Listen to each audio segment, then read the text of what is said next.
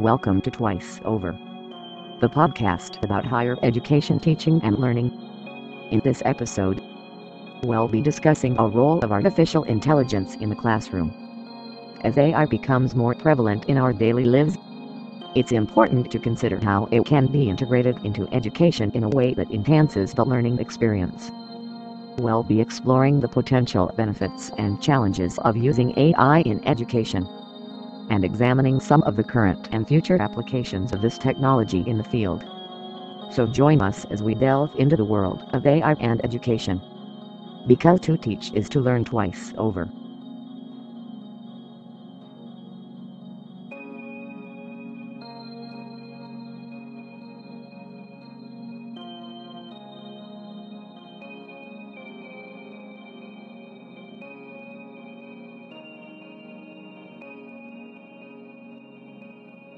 Okay. Okay. Here we are talking about. So, I love the fancy microphone. It's really the fun. fancy mic, Steve has a very shiny microphone. It's very fancy. And I have a microphone with a broken cable. So I'm using the microphone that's built into my MacBook Air. So welcome back to the Twice Over podcast. It's just Stan and Steve today. And we thought we wanted to talk about the new chatbot, ChatGPT.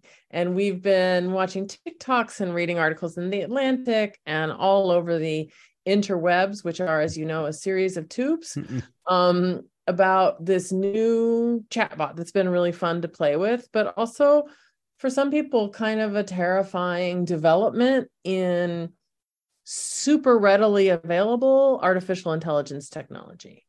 Right. So, Steve, can you explain what ChatGPT is? I played around with ChatGPT today. Actually, it's really easy to sign up for. Just Google it. It's OpenAI. Start an account. Just, it's typical. Enter your email. It'll send a text, a code to your cell phone. Enter that code and you're off to the races. There are a number of resources, YouTube videos, what is it, how it works. But quite simply, it's essentially a question bar. You just type in a question and it will answer that question. For example, I asked it to write a haiku about mountains. The first attempt, it used the word mountains in the haiku. So then I said, okay, write a haiku about mountains, but don't use the word mountains. Nice. So then it wrote this: snow-capped peaks rise, tall and majestic they stand, silent sentinels. Ooh, I've read worse poems than that. I mean, I don't know if that's a good haiku, but it took about, 7 seconds to produce this. In terms of return on investment, that's pretty solid. Probably a better example, Anne, I asked you for your final exam essay. Right. And I took your essay verbatim, copied and pasted it into the question, the search engine. The essay prompt, you mean? The essay prompt, your essay prompt. Mm-hmm. And ChatGPT spit out an essay. And I sent you 4 versions because it took 4 times. And I kept refining the question because the first response was pretty cursory. First I said add direct quotations, and I just added 1. Then I said add direct quotations from each of the 2 sources. Then I said add 3 quotations each. So the more specific the question, I think, Anne, I don't know, I sent them to you, but I felt the more refined the response. I agree completely. It's kind of stunning to watch. And it was funny because you sent me a screencast of you watching it spit it out. It spits it out so fast. And you get absolutely workmanlike, kind of Wikipedia level or slightly better paragraphs that answer the question. And so, it was comparing Ilya Kaminsky's poetry collection, Deaf Republic, which is about the first invasion of Ukraine, fictionalized poetic narrative about the first invasion of Ukraine in 2013, 2014, with Shakespeare's Richard III. And it was kind of interesting and talking about war and disability and peace work. I mean, all the stuff we've been talking about in my class. The transitions were terrible. It was super workmanlike, but it was kind of funny and fascinating and amazing to see it spit out the most famous lines from Shakespeare, appropriately quoted, in the right context, and to see it do it so fast. I mean, that's what I think makes people so afraid of it, right? Is that to get that first pass at a draft of an essay in a matter of 90 seconds is really overwhelming to those of us who've banged our heads against the wall for years and years and years to write these things. And I think that's what initially had some people freaking out. Like, well, I saw people on Twitter saying, I guess we're never assigning papers again. And I think that's the question that prompted us to have this conversation is it the case that we can never assign papers again? Or what is our response, especially those of us who are in disciplines where we teach writing as a way of teaching our students a certain kind of thinking? If there's a readily available open source artificial intelligence bot that can spit out kind of B+ level work, what is the why of assigning a paper anymore? That's exactly right. I mean, it forces us to interrogate why we're assigning it. It's a kind. You're telling me it's a kind of thinking, but I obviously did no thinking at all because I didn't read any of the works you're asking me about in your final exam essay prompt. This machine did it for me. I guess maybe the assignment would be, okay, I took this question class, I put it into ChatGPT, and it gave me this response. How might we improve it? Right. I think that in itself would be a fun project to do with students, right? Because it was the prose is really workmanlike. Mm-hmm. Every transition is adverbial, not idea-based, right? So the transitions are, by contrast, in this text, instead of actually moving from idea to idea, it's just giving you signposts of structure, right? Yeah. That's a pretty simple way to write an essay. It's not a terrible way to write, but it's not the best. I would argue it's not the best way. I tried to give it better directions to get it to dig more deeply. I felt like if I could have asked it more specific kinds, if I could have developed the question better, it may have been able to do a better job. But I have asked it to write in a number of different ways. Let me just read you something really quickly. This is from a college application. It's from the Common App. What academic areas are you interested in exploring in college? My nephew is interested in exploring real estate development. So I said, why are you interested in exploring real estate development in college? And you only get 200 words. So it wrote this. I'm interested in exploring real estate development in college because it is a dynamic and constantly evolving field that offers opportunities for creativity, problem solving, and impact. I'm drawn to the challenge of designing and building sustainable and innovative spaces for communities, and I believe that a strong foundation in real estate development will enable me to make a positive contribution to the built environment. Additionally, I am interested in the business aspects of real estate development, including market analysis, financing, and project management. Overall, I believe that pursuing a degree in real estate development will provide me with the knowledge and skills necessary to succeed in this exciting and rewarding field. I mean, I don't know. That sounds like a pretty good 200 words, but I will say that it has a style. Yeah. Right. It writes it's just probably because I spent a couple of hours playing with it today. I detect like a kind of house style, right? It's giving me real Alex Keaton vibes. Remember that character from Family Ties, right? There's a kind of buttoned up propriety to it that makes it sound, it's perfectly fine, right? I mean, that was it's doing exactly what you want it to do. Right. And so for a 200-word answer on a college Common App, one of the supplemental questions, that's basically the answer, right? You don't have a lot of space to do much more than that. Right. But imagine the kid who said instead, my uncle manages a marina. And when I was a kid, I used to help him with the billing. And I noticed, right, that kid knows something about real estate development.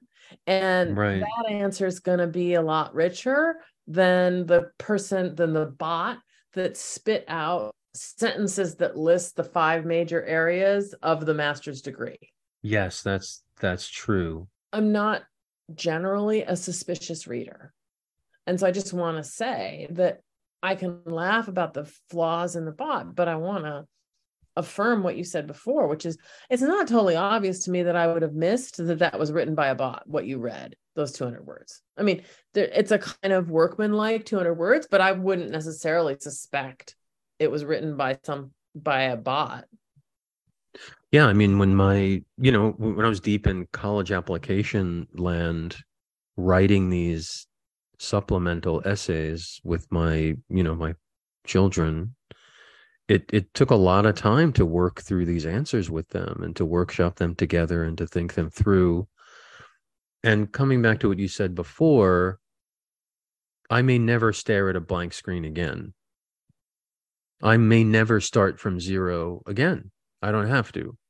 Well, and I think what I got excited about what you said about refining the questions. And you sent me a video before we recorded this podcast of you kind of refining my prompt. So I have a prompt, and elsewhere in the prompt, it says, make sure you have direct quotations, but the little piece that was the question didn't contain that.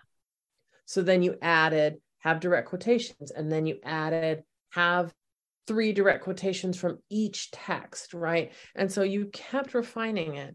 But actually that process of refining is the beginning of you thinking about what's going to make a good paper. So even without reading either of the texts that you were comparing, you had to know something about the genre of the college paper to do that, right? And so if you think about the real estate development essay, you might think about, well, that sounds a little boring. What if I said 200 words on why I want to study real estate development, including personal experience, right? Or including an anecdote, or including a statement of social impact, right? So you could, and then that's actually getting you further along the way of the work of writing. Yes, yeah. So theoretically, an assignment I could give to my freshman composition class is ask ChatGPT to write the best personal essay possible, right? And Right. Make sure you save the questions that you ask. And so then the students can come in with the question they asked that produced the best essay and their best essay, and then talk about both of those things. Like, how did you generate that good question? Why is this essay version 3 better than version 2? What's different about it? What critical faculties are you bringing to bear to improve this essay? I guess that matters because they're thinking about the writing, but I don't know if they're doing what you mentioned before, which was thinking in writing, right? That's Using right. writing to think. They're not doing that.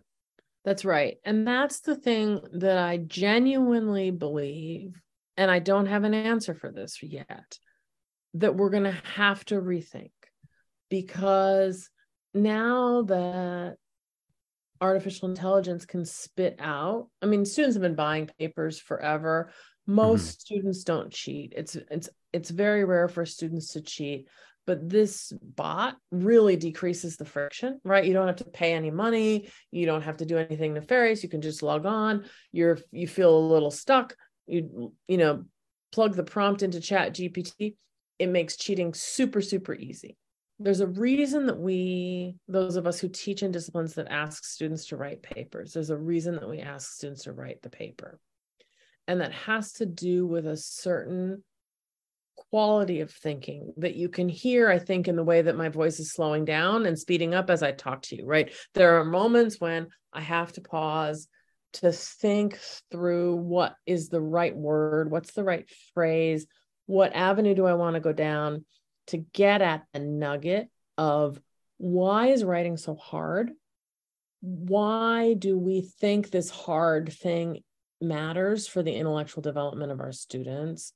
Why is it part of becoming an educated person? Why is writing a paper part of becoming an educated person? And all of those things, I think we're going to need to keep interrogating, because the kind of surface level of analysis that artificial intelligence can offer, that kind of paper does seem to me like it used to be a pretty, you don't need to ask students to spit it out anymore, right? It used to be pretty common that a certain kind of class would ask a identification question on a midterm exam. You'd say, everyone's read Hamlet, and you'd say, okay, in 30 words, tell me who Laertes was and why he was important in the play. Well, I mean, that's sort of more like a high school kind of question. You'd still get those questions, I would imagine. Let me give you another sample and tell me what you think of this. So this is question 2 on the Common App, right? So it's one of the 10 choices. So this was the question about facing a challenge on the Common, application for college. One time I faced a challenge was when I was in high school and I had to take a difficult math class. I'd always struggled with math and I was really intimidated by the class. I worked hard and studied a lot, but I still struggled to understand the material. At first, I was really upset and frustrated. I felt like I was letting myself and my parents down. But as time went on, I realized that the only way to succeed was to keep trying.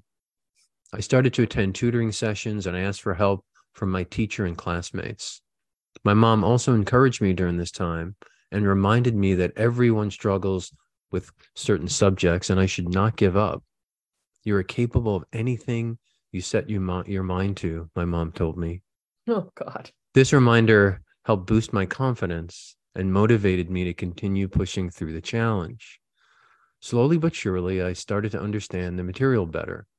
I put in a lot of hard work and dedication, and eventually I passed the class. I learned that sometimes it's okay to struggle and that persistence is key. As Albert Einstein once said, I'm not defeated because I've been defeated, but because I have given up. This quote reminded me that even when things seem tough, I should never give up. I learned that challenges and setbacks are an opportunity to grow and learn. I learned that failure is not the end, but just a part of the journey towards success.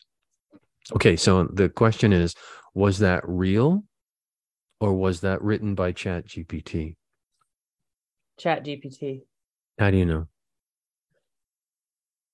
There was nothing specific in it.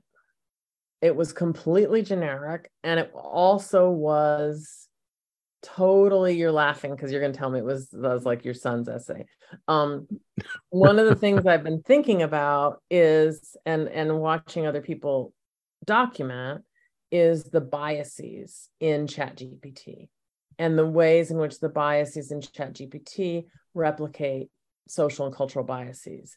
And so a red flag for me was the generic mom who is a cheerleader for the kid, right? Mm-hmm. And so what could be more ordinary and normative than having a mom who is by your side, even in a time of struggle, right? That is a very typical fantasy of what moms of teenagers are, right? And not everyone has that mom, but that's the most ordinary idea in the world.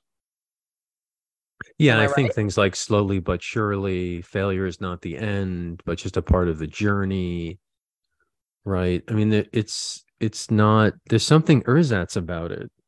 Right. It's like Taco Bell, right? It's like, that is a taco, but it's like, it's not really a taco. You know what I mean? If you ask me what that was, I would say taco. But when I food eat it most resembles. Exactly. It's not really a taco. It's a taco, I would say. So, but the mom is what really killed me. I'm going to move a little bit away from the essay to another form of, I guess, creative expression or artistic production. So my son is a musician.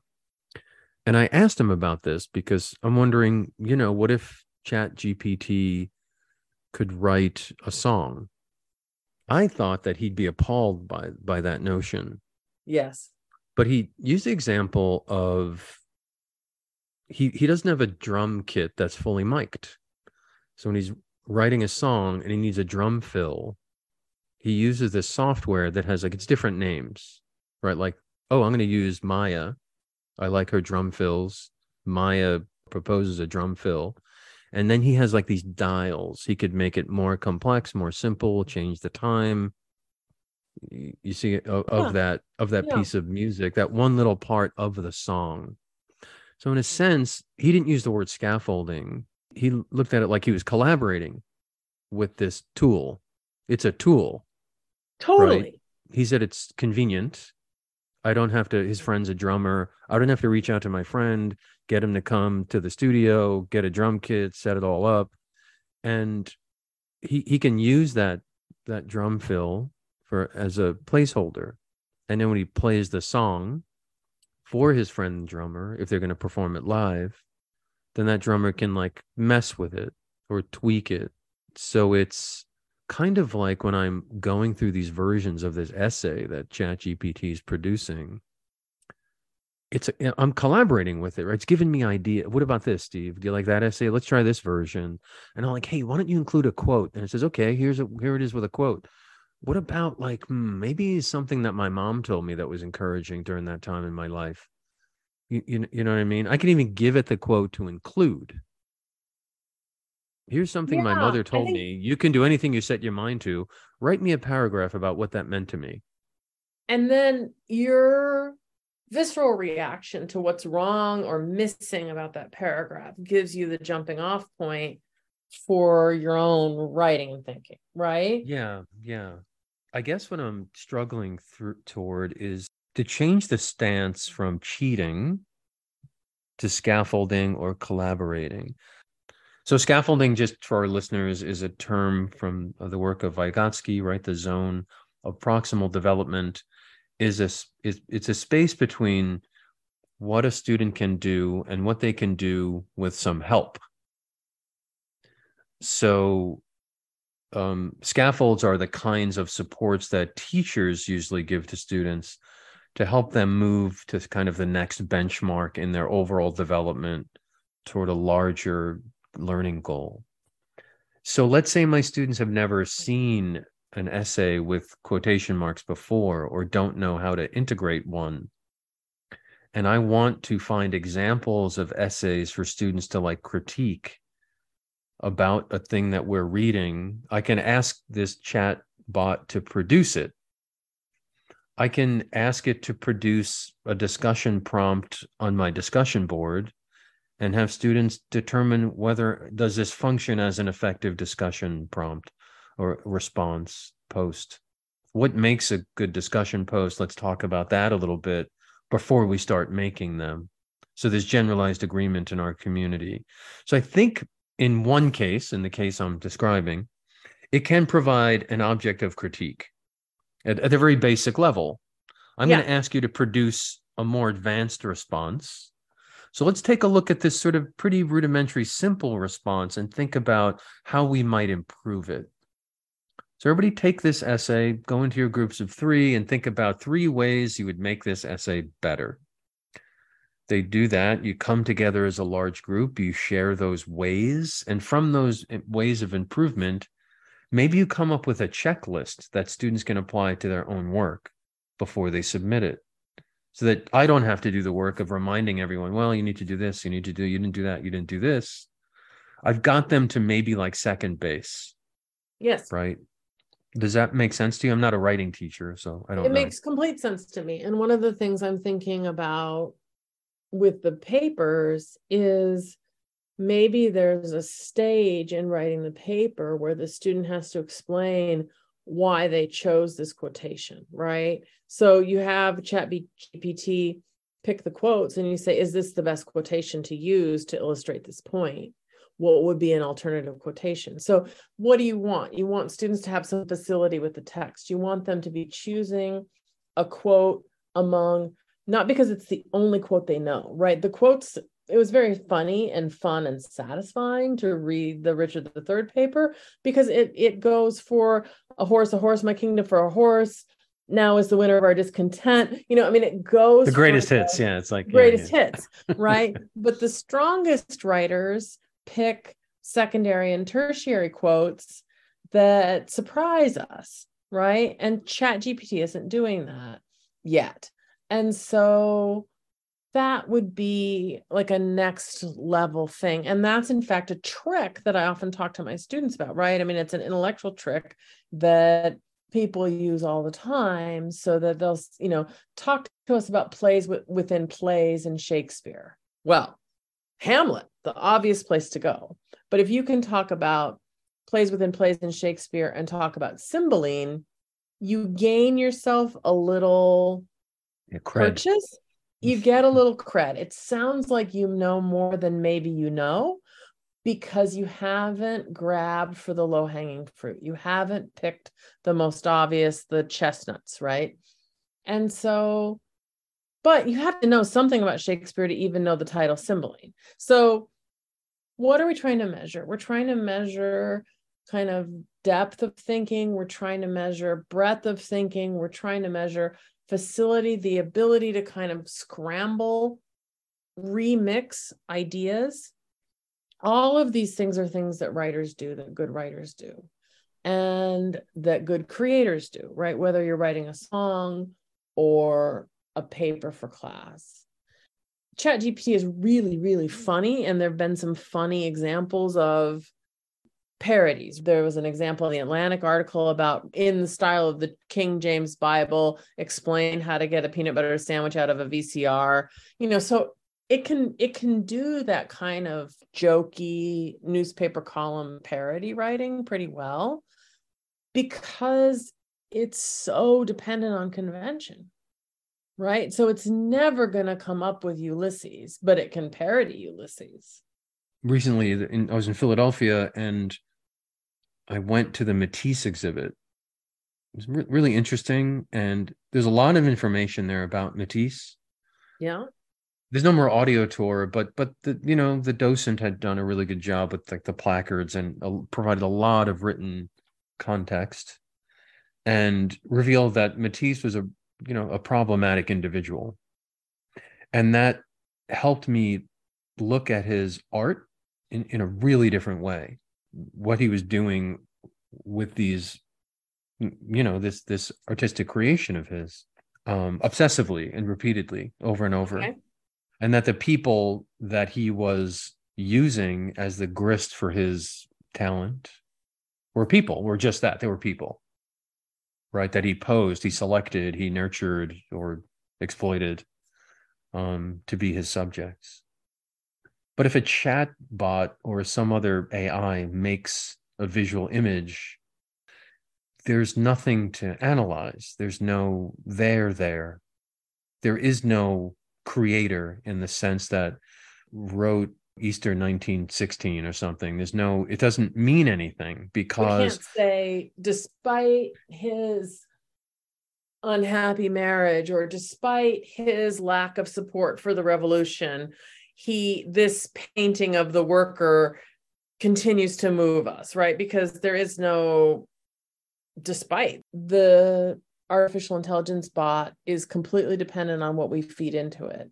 And because the programmers have continued to be pretty biased in the kind of material they put in, it didn't take very long for me to stump it. So I asked it to tell me about the history of stream of consciousness technique, with an emphasis on the novelist May Sinclair, who is the first person to use the phrase in relation to fiction, right? So it's William James's phrase, but the novelist May Sinclair used it first in fiction. That's something that I've written about. That's something that's widely known in the small circle of people who work on the history of stream of consciousness technique. But ChatGPT doesn't know it yet, partly because it's a woman writer, right? Yeah. So it doesn't take long to stump this thing. That's interesting. What was really surprising to me was that my son, as an artist, was not at all concerned about any of the production of it was untroubled that a person would be replaced, a creative person would be replaced by a chat bot, or Yeah. that it's not real art. I guess he doesn't see it. I'm not an artist, so I don't know how or what artists think about, but he seemed entirely untroubled by this. He's like, that's not how you make art. It's always, as soon as you're interacting with this technology, right? We're doing something. We're playing with this chatbot. I asked it to do this thing. That was a creative question. Your question, you asked it, right? I mean, I'm not sure if it's that black and white. I have a couple questions Okay. for you. One is, what is this for? What ChatGPT. Like, the only application that I can seem to be able to see is cheating on a college paper, right? But that's not why this was developed. So what's the interesting use case for a chatbot? I think it's a Mount Everest type thing, you know. Is that it? Right. It's just I guess at this point, sometimes we make things and we don't know why we're doing it, right? Just can we? It's a challenge. Can we get I think it would have a lot of utility. Hey, send an email telling them I'm going to be late tomorrow, or write me a press release about blah, blah, blah, or write me a haiku about a mountain for homework.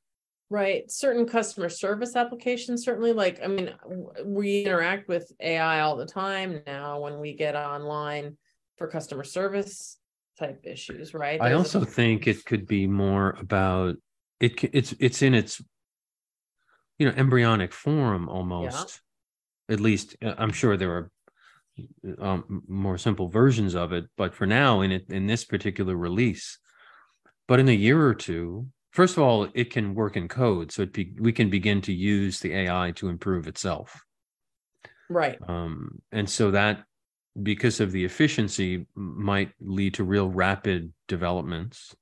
Everyone asking it questions all over the world is improving its data set, and it'll be able to analyze its own performance. I'm surprised there's no rating. How would you rate this response? But maybe they must have other ways of gathering that data. I've gotten there before. I've gotten to how would you rate this response? There is the rating somewhere. Oh, okay. So I guess I could even, put in ask it to write a cover letter. Here's my resume. Here's the job posting. Can you write a cover letter for me? It can't do that now, but eventually it might be able to do that, right? Eventually it might be able to produce, a college level response to your final exam essay question that would be indistinguishable from what a student would produce. We're not there now, clearly. But even so, if I were, when I was teaching high school, admittedly, it's 25 years ago, and I'd gotten one of those essays, I think that was a good first shot, right? You could really make this into something. A lot of the writing that we do is not about thinking, right? It's about communication. It's very utilitarian. Yeah, they're telegrams, right? We're sending telegrams all day and getting them back. Right. And so you might just say, apologize for the fact that I can't deliver the presentation until next week. And, it might bang out an apology letter to your boss that you could tweak, and something that you've been agonizing over would be off of your plate, right? Or write the user manual for this computer program. And you could start at the revision moment rather than starting at the drafting moment. So I guess I can imagine that. I mean, it's a chat bot, so it's meant to kind of keep you company, right? There was that man who resigned from AI development because he became convinced that the bot had a soul. Do you remember that story back earlier this fall? No, I didn't hear this. He got super, super upset because he kind of developed a relationship with this bot, and was asking it about what it does when no one's talking to it and where it goes. And, it's kind of, and the bot kind of said, I'm in a meaningless void unless you talk to me, and otherwise I don't exist. And he got kind of cathected onto the bot and thought the bot seemed sad, and became persuaded that the bot had a consciousness. And it was a very, very strange story that I don't fully understand, because I can't tell if the guy cracked up or if he was really. We have a tendency to anthropomorphize, right? We're going to think that there's some agency there. I mean, I guess the end is that we can't. I mean, I don't know. This is more philosophical, right? At a certain point, I can only ask it a question and hope it answers. I can't demand it. No. Because it's a person of a sort, so it has its own rights. Maybe I don't know how that works. But I think in our context as teachers, right, we're always thinking about, we want the students to move away from writing or calculating or responding to us or each other simply because they're following orders. I think we also, maybe as artists, maybe because I'm not an artist, I don't understand the feeling of making art. And so to an artist, maybe that's important. The way my son looks at this music program as just another person to collaborate with, person in quotation marks, Totally. Right? Another tool. And so maybe we're moving away from an ends-based approach to a more process-oriented one. You're writing as thinking. Right? Tell me what you were thinking about when you wrote this essay. Why did you write that? Yeah, I mean, because that's what we do when we suspect, when I suspect someone of plagiarizing, that's how I determine whether or not they plagiarized. That's one of the tests, right? If I suspect someone of plagiarizing and I haven't found the source, right, which is the gold standard, the thing that I do is tell me a little bit about how you got this idea. I think back to multiple choice exams, which were popular because of their efficiency, right? High school teacher, I'm teaching math or whatever, any subject. I have 170 students. I need some efficient way to assess their understanding. So they fill out the Scantron, I slide it through the machine, I get grades out. It's a miracle, right? We've come to realize that that's problematic. We're privileging efficiency over really a deep understanding of the learning process and what students are struggling with to apprehend the material or acquire the competencies. So we move to other kinds of what we would call more authentic assessments. So let's say now that ChatGPT makes the 5-paragraph essay obsolete. It's the 2022 version of the multiple choice exam. That's right. Yes. And so then we have to again interrogate our assessment practices now, right? So I was reading Robert Talbert's blog this morning and he is advocating for moving your semester from 15 weeks of content to 12. That is to say, compress the amount of new material you offer students and use the first week and the last 2 weeks for other things. So the first week is for orientation and community building, and the last 2 weeks are for catch up, work on final projects, deepening your learning, all of that stuff. And I completely agree. And I've pretty much gotten there on my own, but I was very interested to read that he has arrived separately and with a lot more clarity of articulation at the same conclusion I've arrived at, which is the last 2 weeks of the semester are really not for introducing new material, but for working on final projects. And he says, you may object. And if you object and you say, I can't possibly let go of the last 2 weeks of material for my course, ask yourself the 5 whys, right? So the 5 whys is this technique where you just ask why 5 times in a row. So I assign papers so that my students can learn how to think. why does assigning a paper help your student learn how to think? And then you answer it and you say, because putting things into words requires a certain amount of precision. Why does the written word entail more precision than the spoken word? So that's the second why. And so you keep asking why 5 times in a row. And the theory is that you get down to a nugget of the purpose of the assignment. And so if ChatGPT is the Scantron of 2022, and if it means that we're going to change our assessment practices, then I think we need to dig down to the 5 whys of what the paper was doing, right? And my first hypothesis is there's a version of the paper that I think is now obsolete. That's the identification and description only paper. That just gives us a plot summary and not any analysis and no connection. And that kind of paper that just says, that just describes is obsolete. So we have to come up with prompts that are doing something more, whatever that something more might be. Yeah, so that maybe that's the challenge, identifying that something more. Why am I doing what I'm doing? How do I know I'm doing it? What makes me think it's valuable? I mean, I'm a little intimidated by this chatbot. I wish I were as sanguine as your son, but I think I'm more like him in my response than I am just terrified and, oh my God, the paper's obsolete and there's nothing we can do anymore. Because I still believe in learning. And the chatbot isn't learning.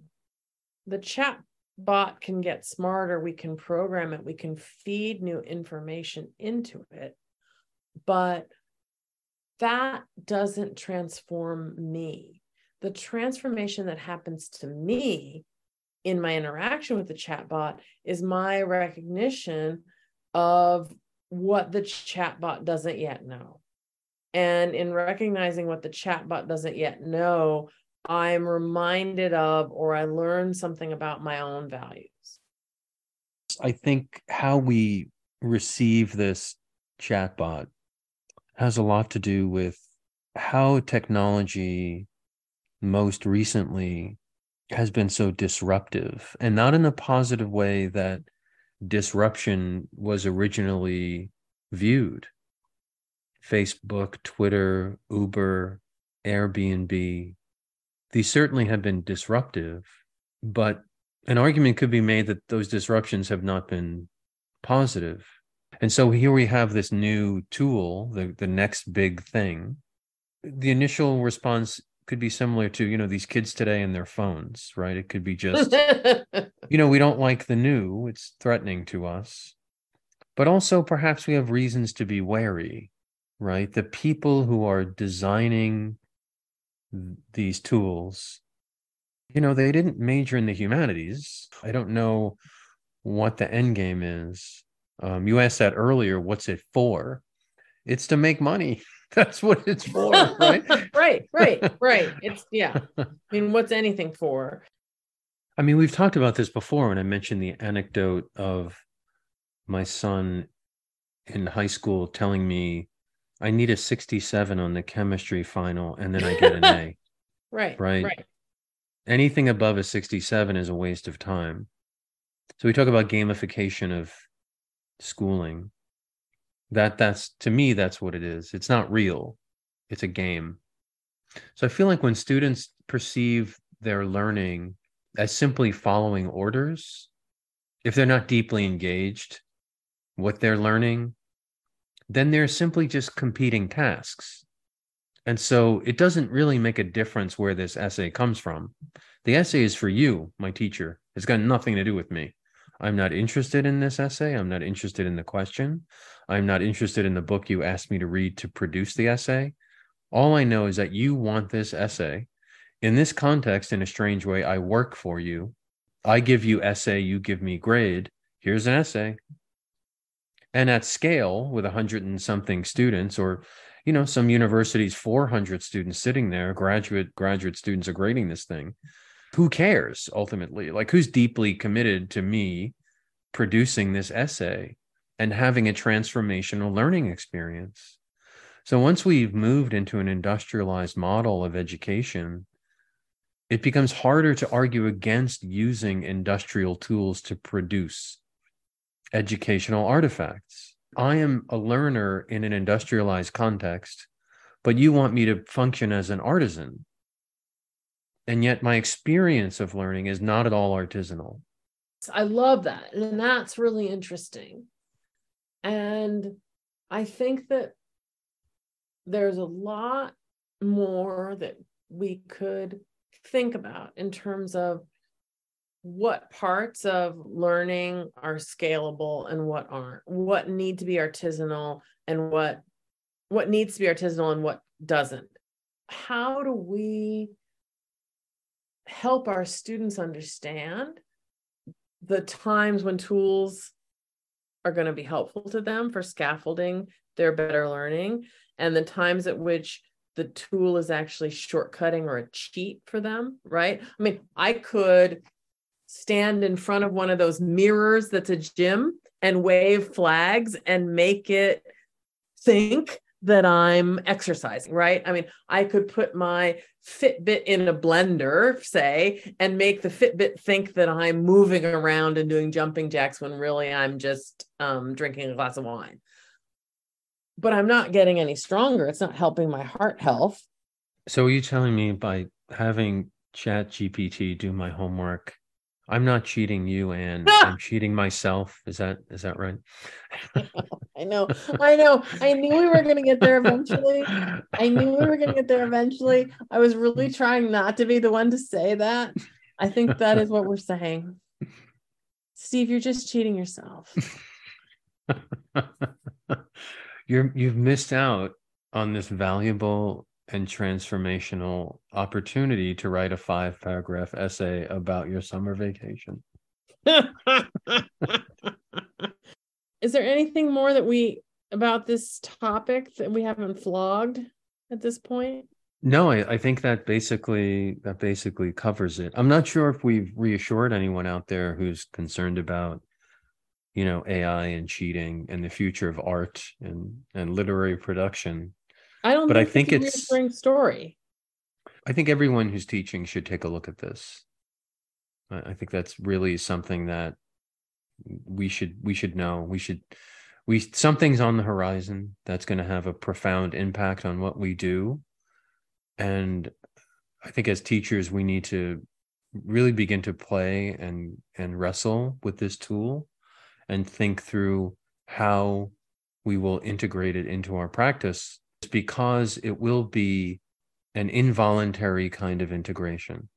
That's right. And so we need to know not only that it exists, but we need to play around with it to know what its limitations are, what its possibilities are, to anticipate that it will only get better and it's going to get better really fast.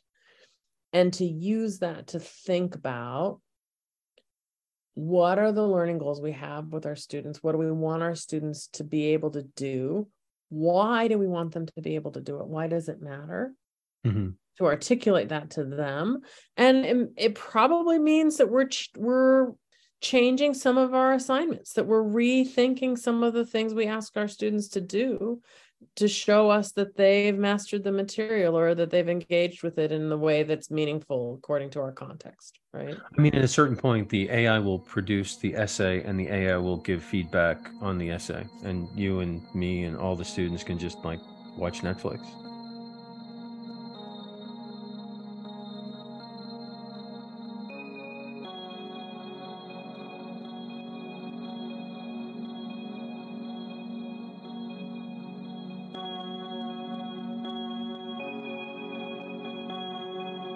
Thank you for tuning in to another episode of Twice Over. We hope you enjoyed the show and found value in the content we shared. We're grateful for your support and for being a part of our community. Don't forget to tune in next week for a new episode. And be sure to follow us on Apple Podcasts, SoundCloud, Stitcher, and Spotify to stay up to date on all the latest episodes. Thanks again for listening.